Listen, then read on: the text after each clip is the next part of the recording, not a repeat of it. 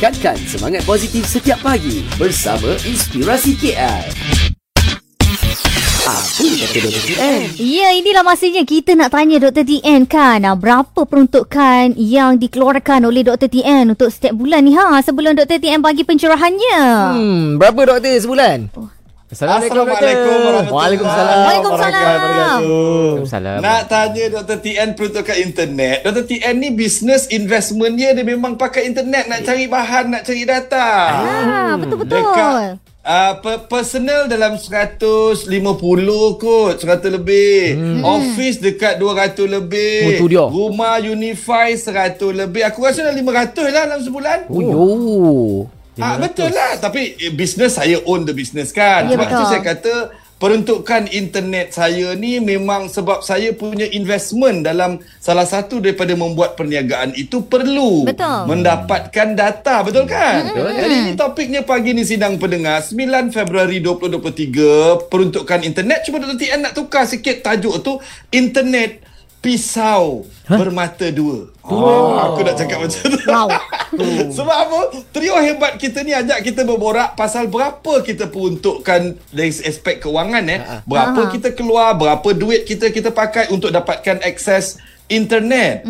Ada yang prepaid. Tadi kawan-kawan anak-anak kita di sekolah kata atau di universiti kata RM30 dia pakai prepaid. Lepas tu bila dekat universiti, dekat college, dia pakai college punya dekat bilik. Dia tutup. Dia sangat berdikit-dikit. Sebab dia kata dia tak boleh lebih, tak boleh burst. Ada juga yang postpaid sampai beratus ringgit sebulan. Sanggup kita belanja demi internet. Jadi Dr. TN ni nak tarik perhatian semua Inspirasi KL pagi ni. Tak kira lah besar ke kecil peruntukan kita ni untuk akses internet. Yang penting kita harus faham internet boleh diibaratkan sebagai pisau bermata dua. Ini yang kawan nak saya cerita ni. Jadi kalau kita tidak berhati-hati menggunakan akses internet, kau bayar sikit ke kau bayar banyak ke, dia ada kesan negatif pada kehidupan kita.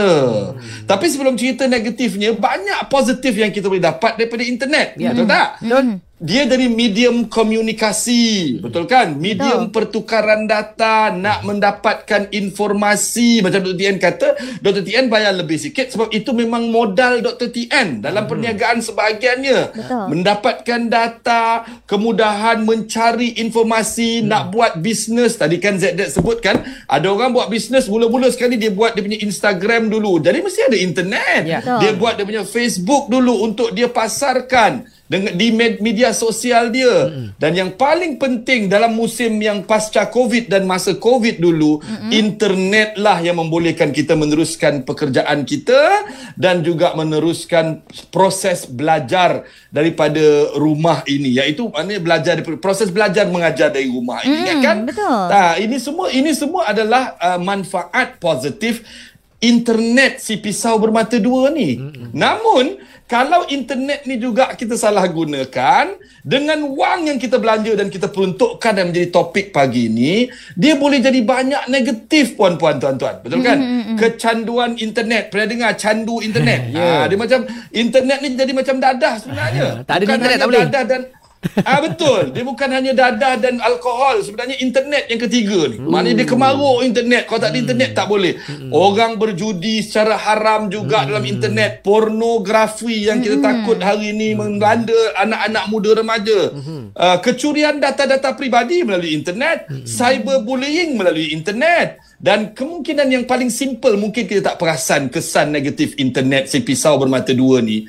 Kita boleh mengabaikan orang sekeliling kita hanya dengan kita duk sibuk aja internet. Padahal orang rumah kita abaikan, anak-anak kita abaikan. Padahal masa banyak. Tapi dia duk kata tak ada masa, tak ada masa, tak ada masa, tak ada masa. Jadi selain daripada itu, internet jangan lupa internet boleh jadi medium ancaman kepada perpaduan negara juga. Penyebaran berita-berita hoax, penipuan, mencocok, radikalisme, ekstremisme. Ya Allah, tolonglah kita kerajaan hari ini, kerajaan perpaduan yang mahukan perpaduan itu menjadi tunggak kepada kecemerlangan negara bangsa ini. Sidang pendengar KLFM yang Dr. TN sayangi, tanggungjawab ada di tangan kita. Pastikan dengan peruntukan untuk akses internet banyak ke sikit itu, kita gunakan internet untuk kita menjadi insan yang lebih berilmu, lebih berinformasi, yang ada manfaat untuk kita, bantu kita capai kecemerlangan hidup dan kerjaya. Ingat, berapapun peruntukan internet kita, ianya boleh jadi alat untuk dekatkan diri kita dengan Tuhan, atau boleh jadi asbab kemurkaan Tuhan juga kepada kita. Pilihan di tangan kita, sidang pendengar. KLFM, cari informasi. Dr. TN, create the better version of you. Take care guys. Assalamualaikum. Waalaikumsalam warahmatullahi wabarakatuh. Inspirasi KL bersama Dr. TN setiap Isnin hingga Jumaat. 8:15 minit pagi, eksklusif hanya di KLFM. Itu dia doktor cakap kan, sebanyak mana yang kita peruntukkan untuk internet ni, pastikan ianya menjadi manfaat untuk kita. Betul. Supaya kita menjadi insan yang lebih baik. Ya, insan yang berilmu, memberi manfaat, bukan memberi mudarat. Okey, itu dia cerita berkenaan dengan peruntukan internet yang mana doktor dia ada perspektif lain. Betul. Pisau bermata dua.